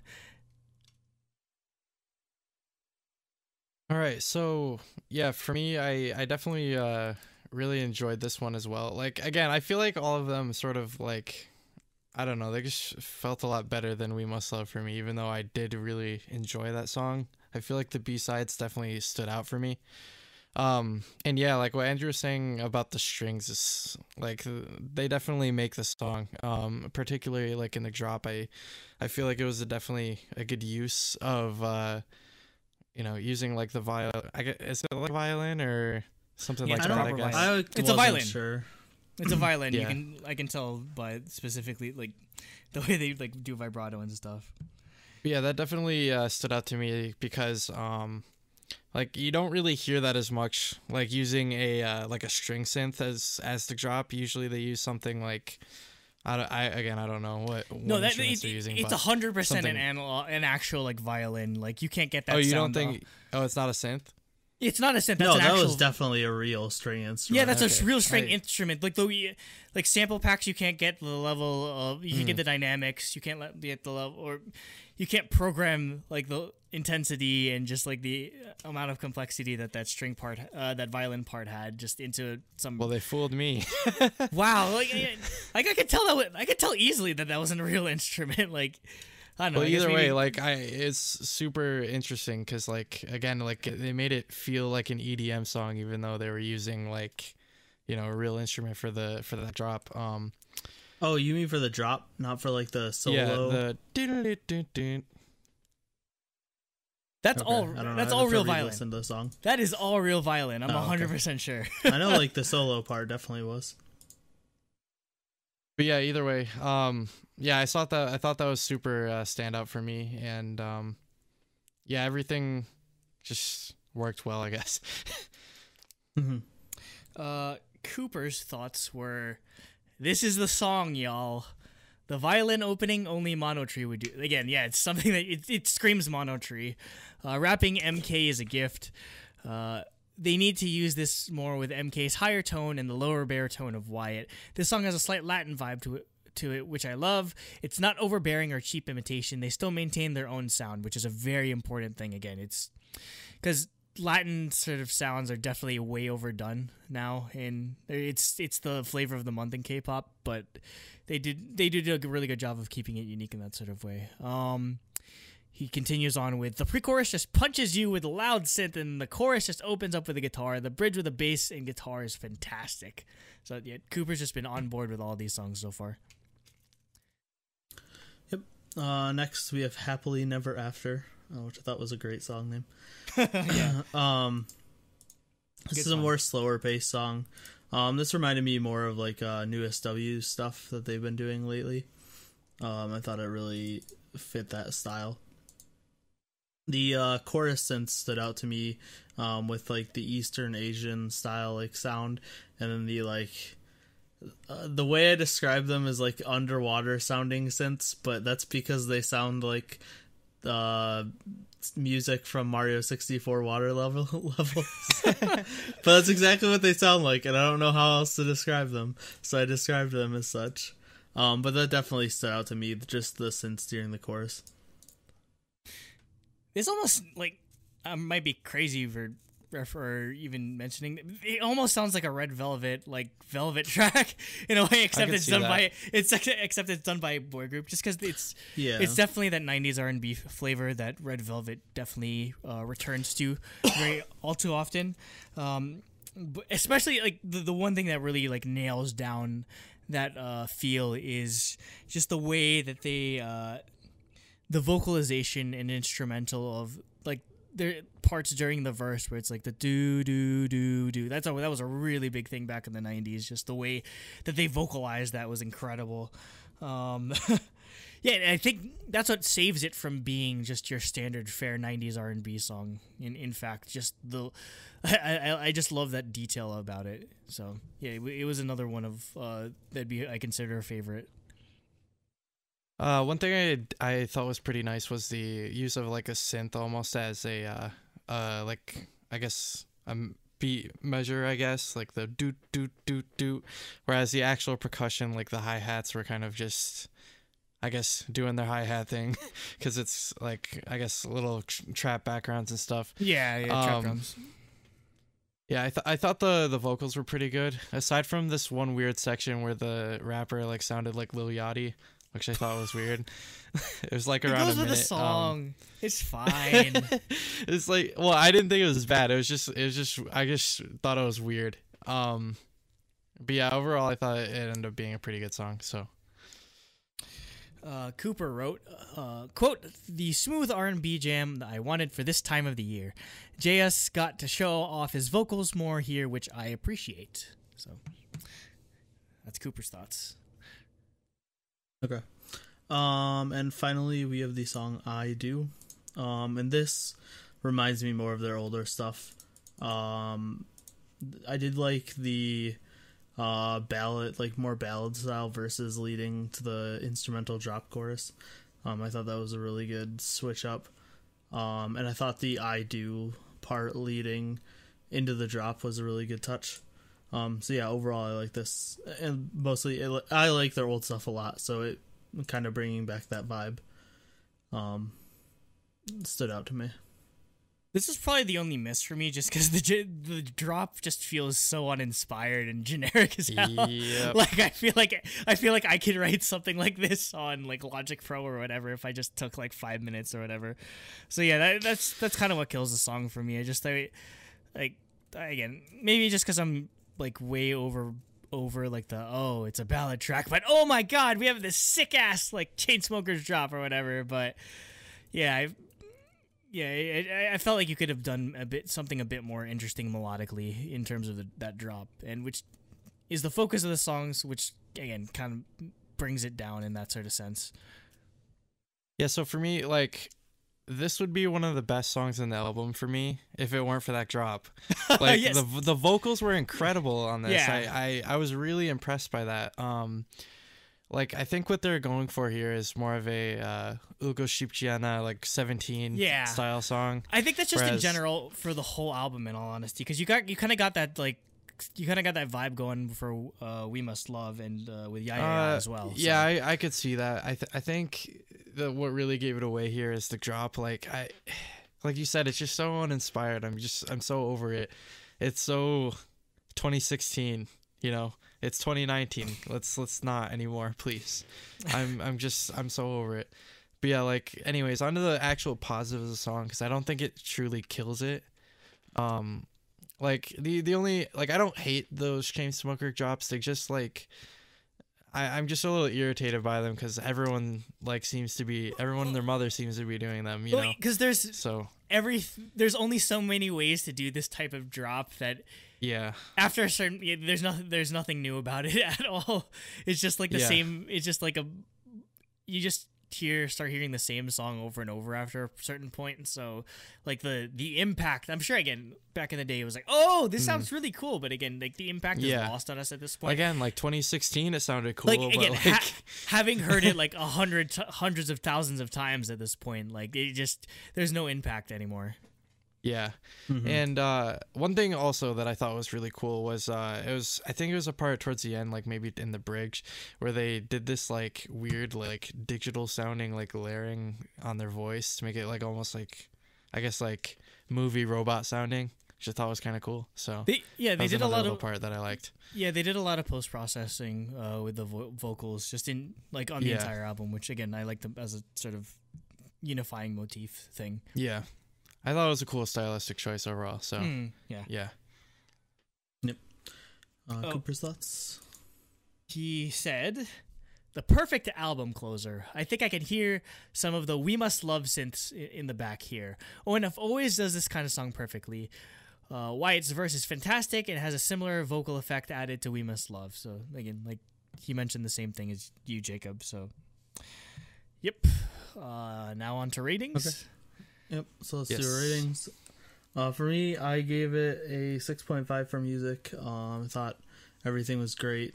I still think I like Complete better as a title track, but I still love We Must Love and all the album tracks. But I only gave it a 2 for concept. I thought the music video was nothing special. The choreo was decent, but it wasn't insanely good either. I just thought the styling was good. So I gave him a 2. So I gave it an 8.5 total. So again, I'm splitting my music score into single and album tracks. So for the single, I'd give it a full mark, 3.5 out of like 3.5 out of 3.5. This is, again, We Must Love is an excellent song. I'm probably going to be listening to it a lot over the year. Again, that's usually, like, I'm very hesitant to give something full marks unless I know for 100% sure that it deserves it. And this is a song that's definitely deserving of it. Because again, it's just been stuck in my head for like all week in the lead up to this review. That being said, I'm only giving 2 out of 3.5 for the album tracks. For as much as I loved Yeah Yeah Yeah, I don't know. Yeah, again, I Do and Ice and Fire just didn't necessarily bring it. It didn't bring it over the hump for me in that sort of sense. And Nate, I'm with you on 2 out of 3 for the concept score. I wish they did. Probably one thing that would have made it a bit more cohesive in terms of the visual element or the music video is, I know they had a lot of like different sets like that. Oh, they had like the black background stage thing. They had like the set in Vietnam. They had the one in like the water park. They have the one in like, I don't know, just like some streets with like neon lights. They have the one where it's like somebody, like one of the members like on like with like some futuristic city background. I feel like they could have, if they were able to tie the elements more, maybe instead of just using these locations to just do like random, like them sitting on a bench shot or whatever like that, maybe incorporate choreography there. Like instead of it just, because the choreography was mainly isolated to that one like black background thing. And I understand for logistics, it makes sense just because they released a performance video of it. So it makes sense to do all the choreography just in one place. But I felt like it would have added a bit more cohesion or more, it'd probably be more understandable as a music video if they sort of incorporated, if the elements just didn't feel so separated from one another. But that being said, I'm obviously a sucker for anything like futuristic and vaporwavy, so I'm still going to appreciate that part of it. So adding all of that together, that's a 7.5, which again, in my scale is pretty good. So. Yeah, so for me, I gave it a 6 out of 7 for music. I really liked pretty much every song in the album. I thought everything stood well on its own. And honestly, I feel like anything could have been a decent title track, to be honest with you, and it would have done well. Like I think the only thing I'm really taking off points for is the fact that I felt like they didn't really make the right choice for a title track, just in my personal taste. And then "I Do" was the only song I really had a problem with, but it was small enough that like I feel like the vocals definitely carry that song to be still like successful in my mind. So yeah, I went with 6 out of 7 overall. And then for a concept, I did the same as Nate. I said 2 out of 3, just because I felt like the music video, it was definitely solid. Like, it looked like they definitely put some money into it, and it had the production value and nice visuals and stuff like that. But there was nothing that was like mind blowing. So yeah, I gave that a 2 out of 3. The choreo was kind of cool as well, but again, nothing like earth shattering or, you know. So yeah, I gave it 2 out of 3 for concept and 8 out of 10 overall. Cooper's thoughts are, like, his summary would be, ONF at this point are probably in my top 10 boy groups. They have 3 fantastic albums under their belt. I hope more people notice them eventually because there's so much talent here. Monotree did some of their best work here in my eyes, and I couldn't agree more. Yeah, I think they did great. Especially with them getting more exposure, because I don't know, like, they, between the 2 channels that they posted us up on, it's like less than 300,000 views right now, which is a travesty because this song is just, it deserves way more than that. But again, I don't know, it's just, there's a huge logjam when it comes to boy groups, I guess. So Cooper gave perfect marks for music, so that's a 7 out of 7, and he gave 2.5 out of 3 for concept, totaling up to a 9.5 out of 10.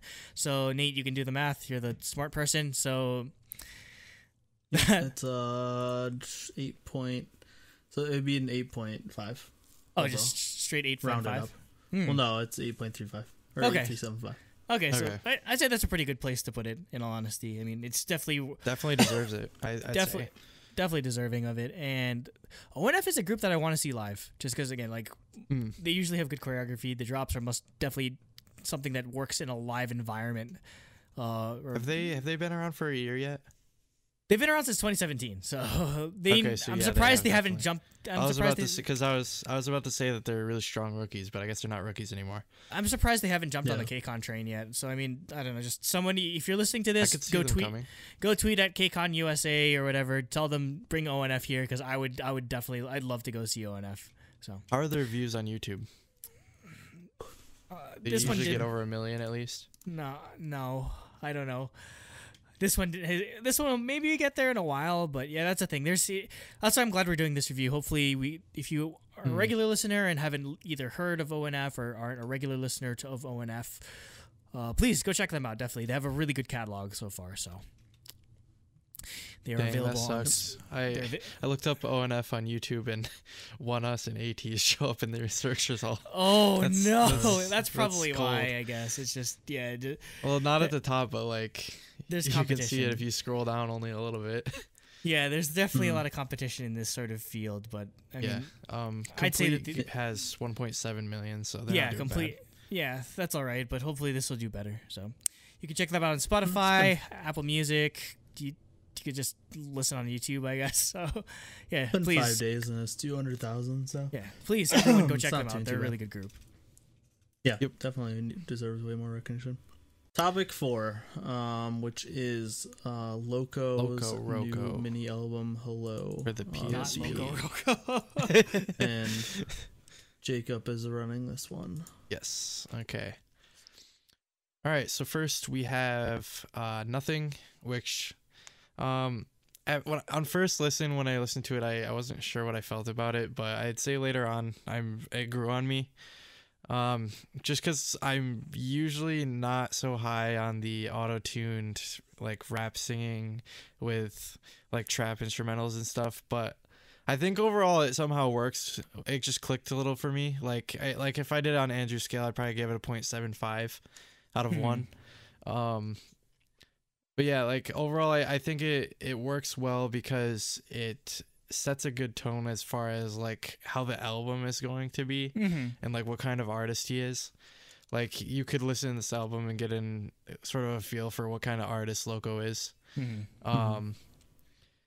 Yeah, I liked like the mix of like guitars and trap and stuff like that. I thought that was interesting. So yeah, overall I thought it was a pretty cool song. Yeah, for me, Or do you want to do Cooper's before? No, me? you can go. I'll read Cooper's after mine. Don't worry. Okay. Yeah, for me, same. I really like the guitar focused instrumentals, especially how they mute it occasionally. Yeah.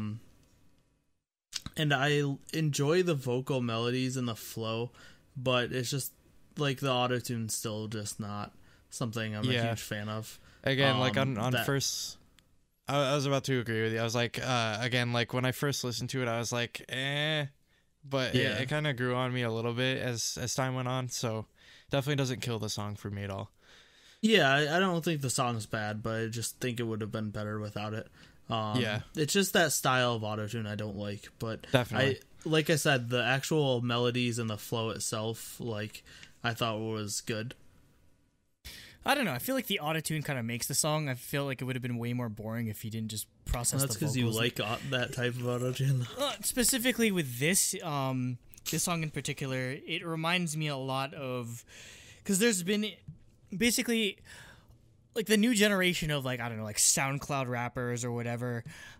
Like a lot of the music that they came up listening to, like it's just from two polar opposite ends. It's like they listen to a lot of like emo music and they listen to a lot of trap music. So the sort of new wave of like trap artists or new emo artists incorporate both of these elements that are, again, you don't think would work well, but in this sort of way, but they work very well, if anything, because I mean you have just this type of like emo, like hip hop or whatever is what I guess you can call it or whatever, has been, or like emo, like, or like, yeah, basically just emo rock and hip hop. Like this fusion has been sort of in vogue lately, specifically. Epic High. No, specifically with artists completely like, different, but XXX Tentacion and Lil Peep, both are posthumous, rest in peace. But yeah, they were really big on this sort of like emo rap sort of thing. I don't believe neither did specific like actual like auto tuning to it, so that's a unique element that Loco is bringing to this song. But again, that's sort of like feel like they'll have use of sort of like almost like this like alt guitar, emo guitar type thing mixed in with these vocals is such a unique mix. So I really did like this song. In fact, yeah, again, I think Loco pulls it off well in that going back and forth between, like, I guess there's the subtlety between him actually singing and him actually like rap singing, that sort of thing. That's something that's kind of a hard transition for a lot of people who are primarily rappers. It's hard for them to transition away from that sort of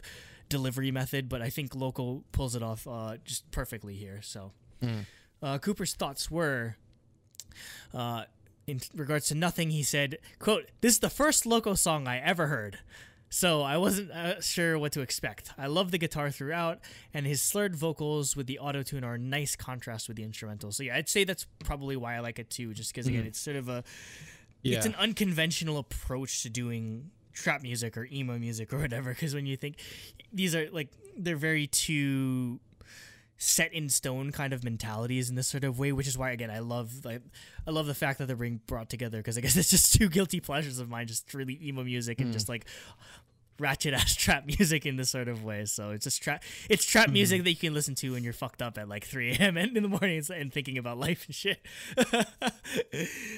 Yeah, I think maybe the reason it doesn't really click with me as much is because, like, I think it's because, like, as far as hip-hop goes, I don't think I ever really transitioned beyond, like, a lot of stuff before, like, 2010, maybe. So I'm used to more, like, I guess, like, straight-up, like, rap and stuff like that. And as far as, like, emo goes, I guess, I wouldn't really consider them emo bands specifically, but, like, I really only listen to like My Chemical Romance or Fall Out Boy or stuff like that. That's emo. That's emo, definitely. But I mean, it's a different level of emo where this is more like brand new level emo than like that pop emo type of stuff. Yeah. I guess I guess when I hear emo, I think more like pop punk or punk rock and stuff like that. See, yeah, that emo was way like before your time, I guess. Yeah. But yeah, anyways, moving on, finally, we have, this is the title track, if I'm not mistaken. It's the one I watched the music video for, at least. Yep. Yeah. It's Been a While, featuring Zion T, and I thought this was actually a really good, like, collaboration and blend. Like, I think it seems like a natural, like I guess what I'd expect to hear from like a collaboration between these two. Like, I think it feels right at home on Loco's album, and it also would if it were on Zion T's album. Yeah. One part that I thought was kind of cool was like these noises it was using, like that. Yeah. I'm again, assuming it's like something being played in reverse. Yeah. That's what it sounds like to me. Yeah. I thought that was kind of cool. They used that on a Red Velvet song, but I don't remember what it was. That's all I can like. That's But like that's a popular comparison I draw to. But it's a popular sort of thing in hip hop where you just like reverse vocals and then you just sort of like make it like sound really weird sounding just so it grabs your attention that way. Yeah, I mean, I think it's really cool. Yeah, like the type of like R&B like synths and beats and stuff is something that's definitely within like Zion T's repertoire as far as like what he'd use on his album. And then on to actually like Loco, his rapping, like I liked it. It was almost like it's still definitely rapping, but it almost goes into like the sing rap like sort of territory. And I think it definitely treads that line really well. And I thought it was really interesting. So yeah, I really liked his delivery. And then as always, Zion T always has beautiful vocals. He has amazing voice, and it's instantly recognizable. So I really enjoyed this song.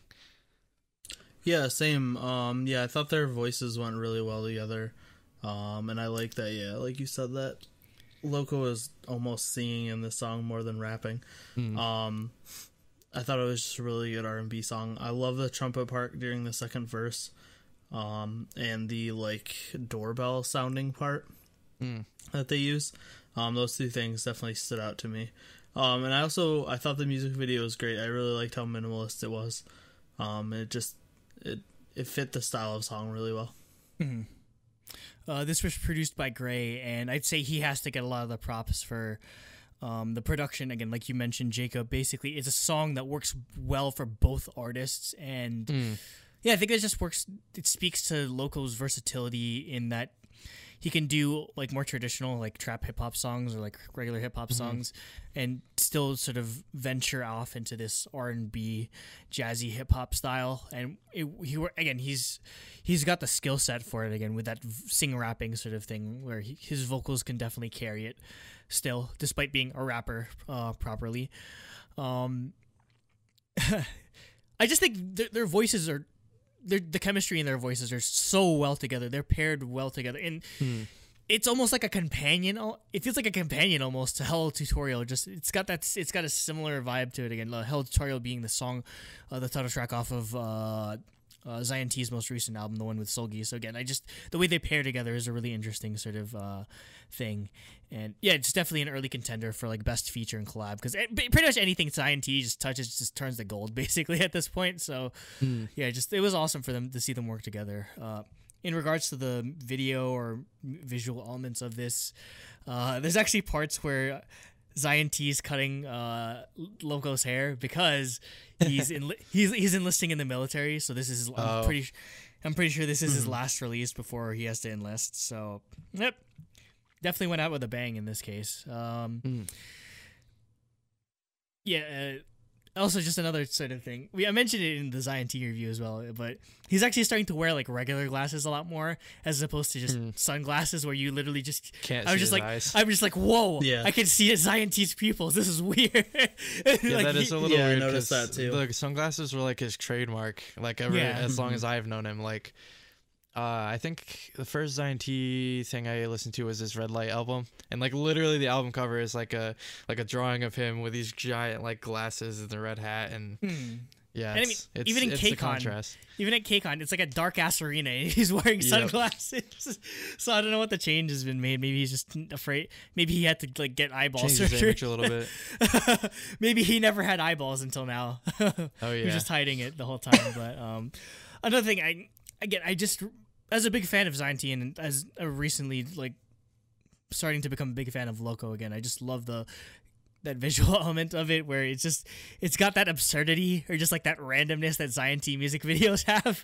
Like, I don't really know how to explain it, but I mean, if you understand, like with like his early, like his song, like Hello Tutorial has a weird ass music video. This is like a weird ass music video to some degree or whatever. It's just like literally them trying to cut his hair, and like they have like these like stabilized cameras, but like the reference monitor is like some old CRT tube TV or whatever. It's just like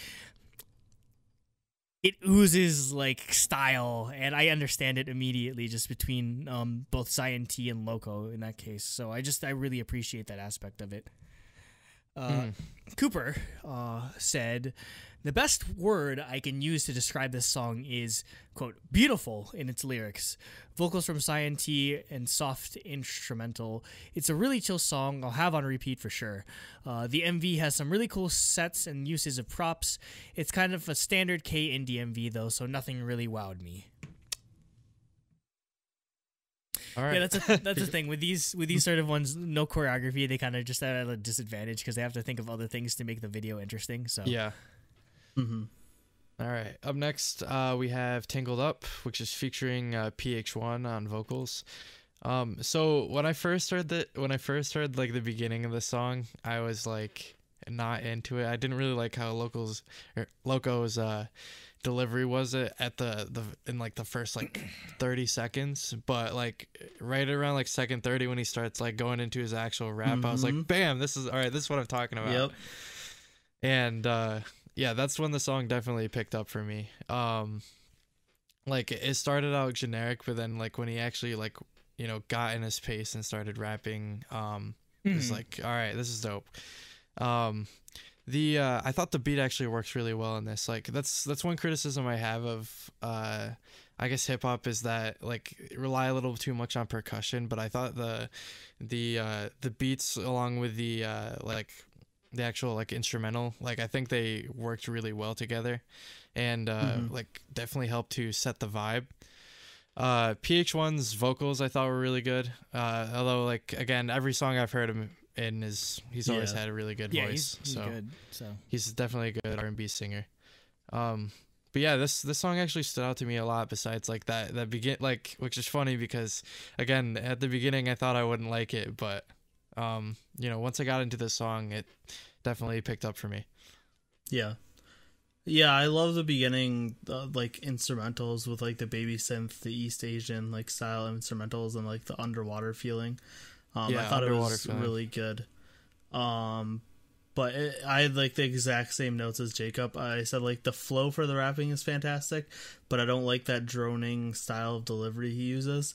But then once he picks up the flow, it gets better, and it's less distracting.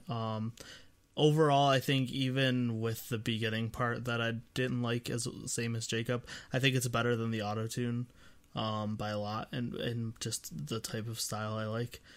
And I really like the echo during the chorus. It really helps with that underwater feeling. Yeah. And then yeah, I agree. PH1's vocals are really good. I think they add a lot to the song. Yeah, this was probably one of my favorites. PH1 stole the song for me, in all honesty. His verse, the second verse is like, like his flow is insane.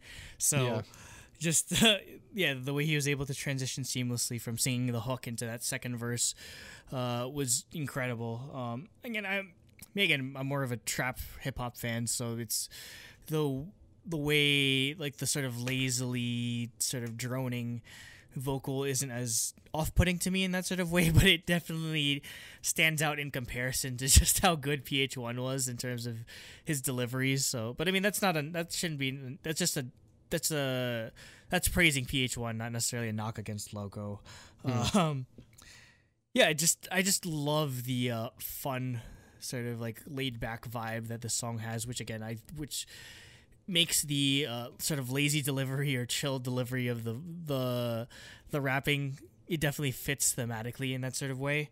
But yeah, I love everything about this song, just like all the English lyrics, like "Don't you know I'm loco?" It's like I'm like Z, like sleep and snore. I'm like Z. I'm a sucker for all of those like English like puns or whatever, and stuff like that would make it.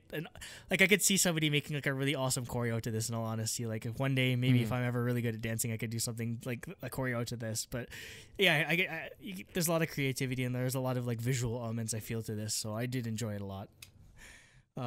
Cooper, on the other hand, says, this song didn't really stand out to me. I kind of just listened to it and forgot the song ended. The baby synth is no good, though.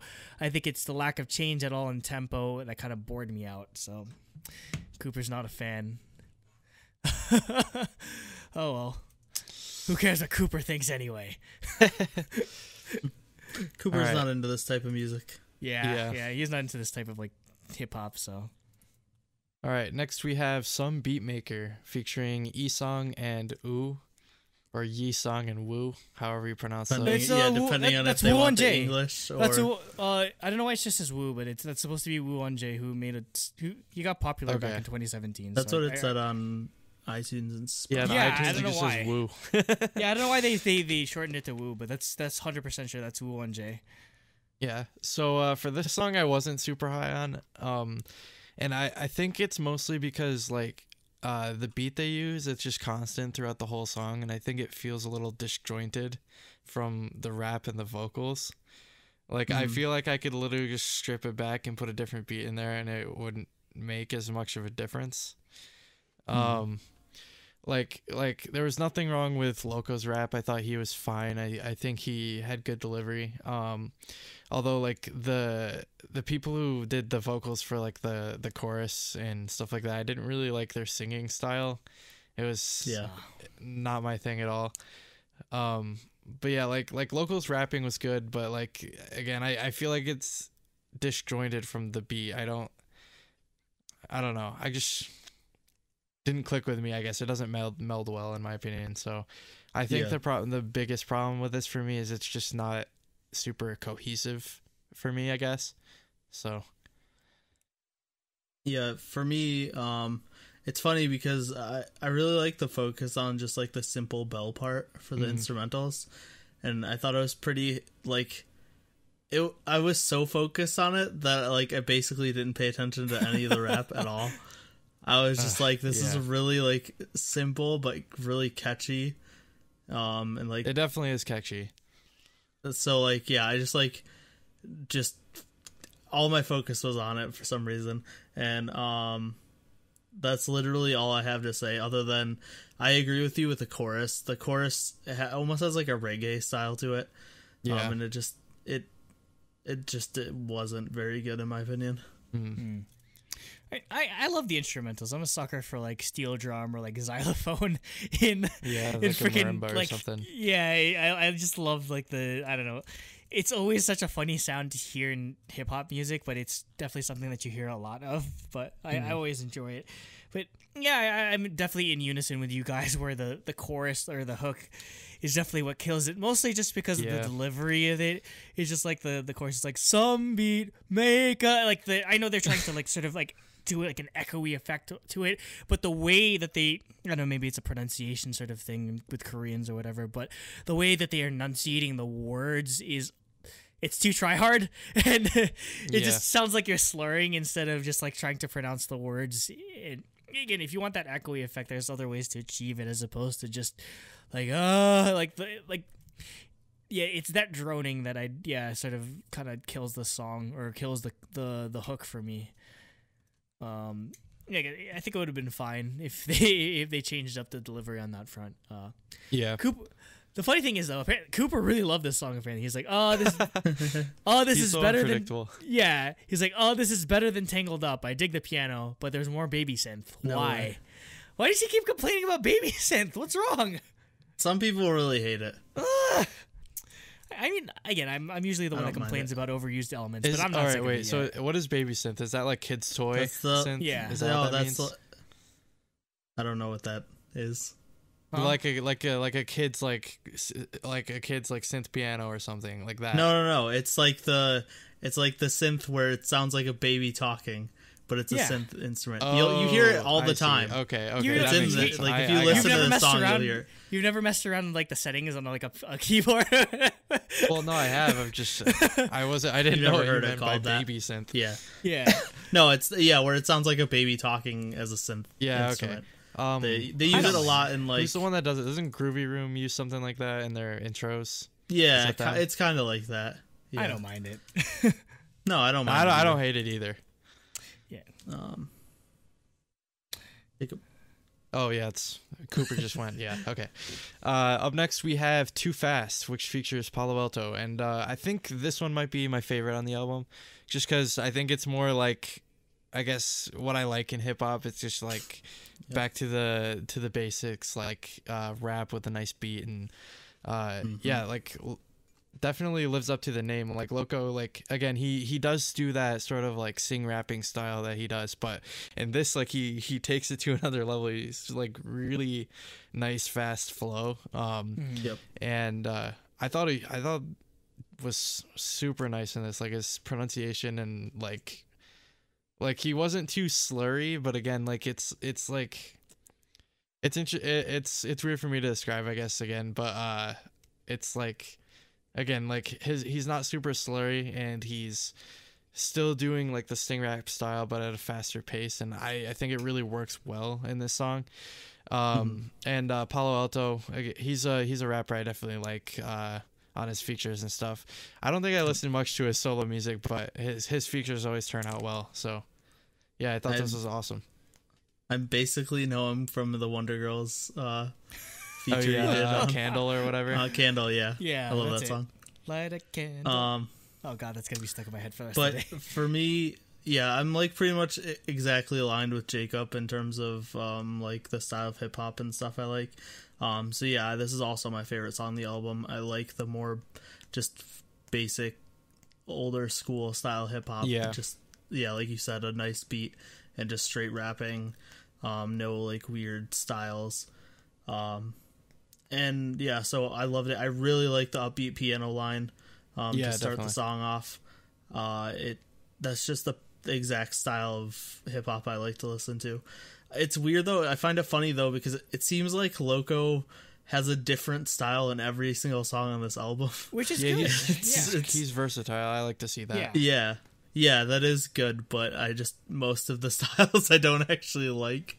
So, but yeah, this one definitely is my favorite. Like immediately, like I didn't even have to check the like the production notes. I could tell Woogie produced this song just because he loves Woogie definitely loves their like the specific use of like not organ, but like the style of synth electric keys that he uses. It's almost signature at this point. So I do enjoy Loco's parts in this album, but I feel like I don't know, I just got nothing out of Palo Alto's feature. It's just super boring to me. And yeah, I guess the song itself definitely feels a lot more safe in comparison to just the rest of the album. So this was probably the only major miss for me on this album, but I mean, it's still, again, I enjoy Local's rapping, so that's probably the only redeeming part of this song. Cooper says, I love the vibe of this song way more upbeat, but still chill. The rap verse is really good, and the guitar in the back is a nice touch. So, yeah, you guys are definitely a lot more in agreement than I am, so. All right, next song we have How, and I actually really like this song. I thought this turned out really well, especially the instrumental with Loco singing. I think works really well. Like when it first started, I thought like it almost sounded like it would turn into like a soft rock song or something like that, which I thought was really interesting, especially showing up on like a hip hop album. I definitely, one thing I love to see in hip hop is the use of guitar, because I feel like it's so underutilized. Like I feel like that's one thing that I like that Epic High like pulls out every once in a while is, again, like use of guitar like in their beats and instrumentals and stuff like that. Same with like piano and whatnot. I feel like just taking it back to like I guess real instruments and like having an instrument I almost said instrumentist, a musician like come in and help with that kind of stuff.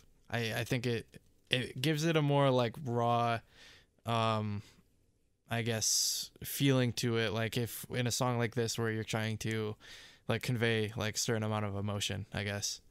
And with Loco, I keep calling him a local for some reason. Local. Yeah. Loco's his actual like vocal delivery I think worked out really well as well. So yeah, I thought this was a really nice song. So yeah, for me, I liked how the super chill guitar line, like you said, it gives me like stoner rock vibes almost. Yeah. Is what it sounds like. That's exactly what it sounds like. I'm not a fan of the nasally like rap style he uses here. Like I said, literally every single song is a different style, and for me, it's just a crapshoot of what I like and what I don't like. But when he's actually doing the singing, I think it's a lot better. And the one thing that stood out, I like the humming in the chorus a lot. That part stood out to me. Oh yeah. This is another song that's produced by Woogie, and I think this is the better of the two songs in comparison to Too Fast or Goodbye or whatever it's called. Again, like you were mentioning the guitar part, it's something that Woogie's incorporating again from Loco and Huas's song Don't. It's got that same sort of bluesy vibe. There's the effects pedals and like the sort of the way that they're playing the guitar. It's got that twangy blues feel to it, which fits perfectly for this. Again, Loco, his vocal performance obviously isn't the best when compared to like actual vocalists, but I mean, I always give a bit of leeway when it comes to like rappers doing vocals like this. Yeah, so it's fine. It works perfectly for this song, in all honesty, and I think it's an awesome way to end the track. It kind of goes full circle with the utilization of guitar that they use on Nothing, which was the opening track. So it's kind of I'd play it on repeat, and they'd flow very well into each other. But again, I just really love him just not being afraid to just do an almost exclusively vocal track. Again, obviously he doesn't have the highest of vocal ranges necessarily, but what he did cover in his vocal range was excellent. Again, just everything about this is why Woogie's a really good producer. Just the way he can create mood with the guitar, the muted nature of the drums, and the way that Loco's able to complement that instrumental perfectly with the way he's singing or the way he's delivering his lines and his vocals. It just made it super memorable. It's something I'm gonna listen to a lot in like my smooth as fuck like nighttime playlist or whatever. It's just a perfect song for that type of mood. Cooper said the perfect no, that's for another group. I was like, wait a second, why does it look familiar? Okay, he says, at this point, every song kind of sounds the same, which isn't a bad thing necessarily, but the whole album kind of blends together in a monotonous sort of way. It's a nice ending track. The vocals are emotional and nostalgic sounding, but I mean, for me, I'd say the only sort of connecting point with the songs is probably just Loco's vocal delivery, but I still feel like again, we got a good variety of just different genres and instrumentals and styles of music that I don't feel it ever got repetitive for me. If anything, I loved his use of, or it's maybe it's a hip hop thing where you're just not afraid, or you always just want to go into different styles or different directions on an album, that sort of way. But again, I love that approach to album making, or just sort of how you present an album, or just how you showcase your versatility in that sort of way. And I feel like he's more than proven his versatility with the different genres he's tackled on this album. So we can get to ratings now. So what do you got, Jacob? All right, yeah, I'll go first. So for music, I gave it a 5.5 out of 7. I thought everything was like I at least enjoyed every song, but like a few of them I had a few things that I didn't like on some Beatmaker. Like I think that's definitely the weakest track on the album for me. I think the chorus really kills it, and again, like I just felt like there was like a disjoint between the beat and Loco's rapping throughout the verses. So I wasn't too high on that. And then in like Nothing, for example, I wasn't super into the auto-tuned voice, like singing, I guess. But like again, it's grown on me on other listens. So I guess that score could go up later on. But like at this point, I'm still not totally sold on it, but I'm okay with it. Like it doesn't ruin the song for me. So I only deducted like 1.5 points. Because I felt like every other song was like at least really like well done. And for concept, I gave it a 1.5 out of 3 just because I felt like there was nothing that really like like the MV was like the most standard thing I've ever seen, to be honest. Like like yeah, they had the motif of like I guess like shaving his hair because he's going in the military and stuff like that, but nothing really stood out to me like in particular. Like yeah, because like with someone who doesn't have like choreography or anything like that, like it's hard to, I guess, judge the concept, especially if it's not like a concept album or anything like that. So yeah, I gave it a 1.5 out of 3 for concepts. Overall, I think it's a strong 7 out of 10. Yep. For me, I gave it a 5 for music. There was a lot of stuff I liked. But there's definitely things on this album that are just not the type of music I really enjoy. So I knocked it a couple of points, but overall I think I do like this album. But yeah, there's just some things I couldn't deal with. As for concept, I think I was a little gave this a little leeway since there isn't like choreography or really like even styling or anything to count. So I gave it a 2 out of 3 for the music video. I liked the minimalistic like artistic style of it. And so I mean that's really all we have to grade on. Also the cover art, which I thought was good. I think it'll fit the MV. Mm-hmm. So yeah, I give it a 7 overall. Yeah, same score actually.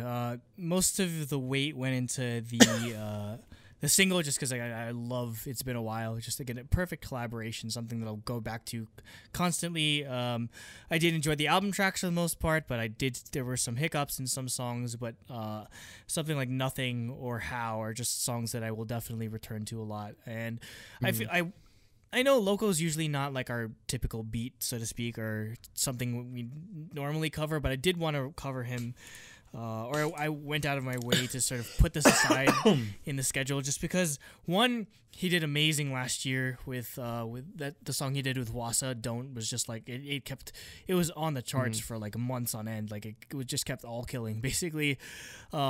So I definitely, over the past year, I've definitely grown to respect him a lot more as a rapper. Again, that versatility that he showcases in this album musically is just awesome. Again, just the way he's able to go from like certain like hip hop sounds and just move into R&B or just like chill jazz music. Again, just showcases his talent as an artist, and I wish him all the best whenever he ends up joining the military. And that kind of sucks because I feel like he just had like a super breakout song with Wassa or whatever, and now he just has to go to the military. And so yeah, it sucks. I mean, yeah, it's something. AOMG?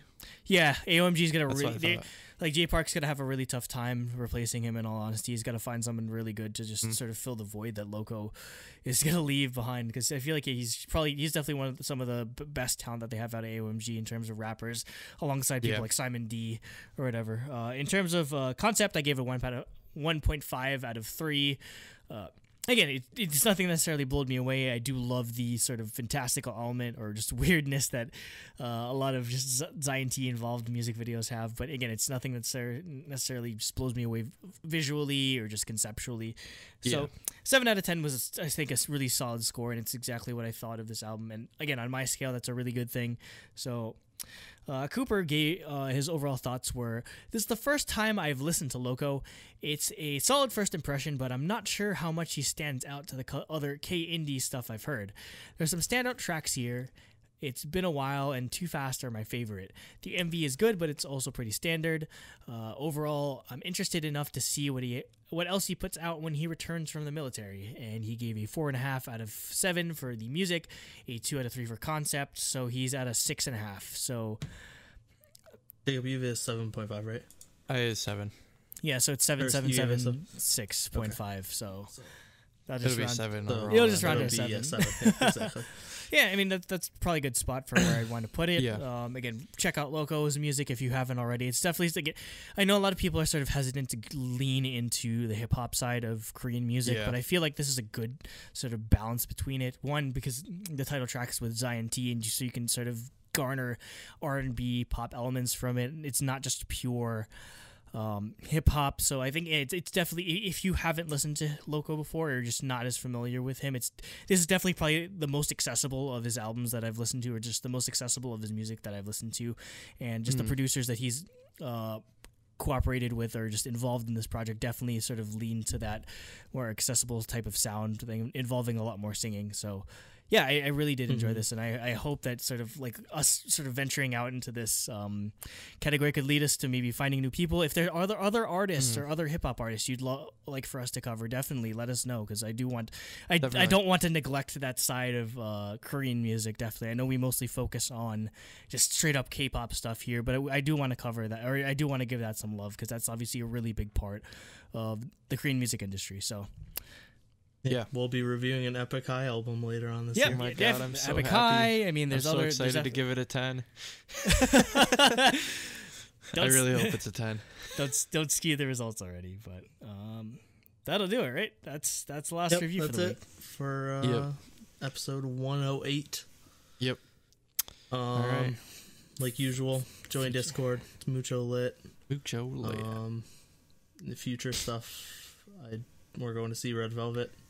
We're gonna see Red Velvet like this weekend. For like a couple days after this part goes up. So if you're in the New York, New Jersey area and are going to see Red Velvet at the New Jersey Performing Arts Center in Newark, we will be there. Say hi, or don't say hi, or I don't know. The only people we know are going are like people in Discord. So we're gonna go check that out.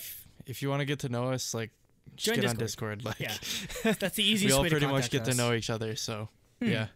Also, we are just, again, it's not necessarily K-pop related, but we were just like, okay, you got Jacob and Nate are going to be in town, so we're like, okay, screw it, we'll just have like a community game night sort of thing.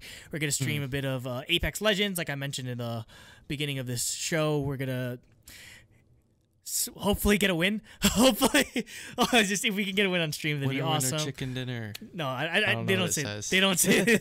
They just said you're the champion. You won. You're the Apex champion. You're the Apex champion. Championship. Yeah. So, if you're interested in that, again, just check out our Twitter or join our Discord for details. That's another thing that I do want to incorporate more, just more community or just like get together sort of things with the Truly Daebak community. Just screw around with you guys, have fun or whatever. So please look forward to that. It's definitely something we'll plan to do on a regular basis, hopefully. So that's all I got for upcoming events. All right. So with that, thanks for listening. Tune in next week. Subscribe. Most important thing I'd say is join Discord, just because join Discord. Add to our growing community. Well, yeah. Comment. So. Yeah. Thanks for listening. Thank you. And good night. Stay loco. Stay throbbingly loco. Which is funny because that's also a Spanish word. Stay crazy. Stay throbbingly crazy. It works.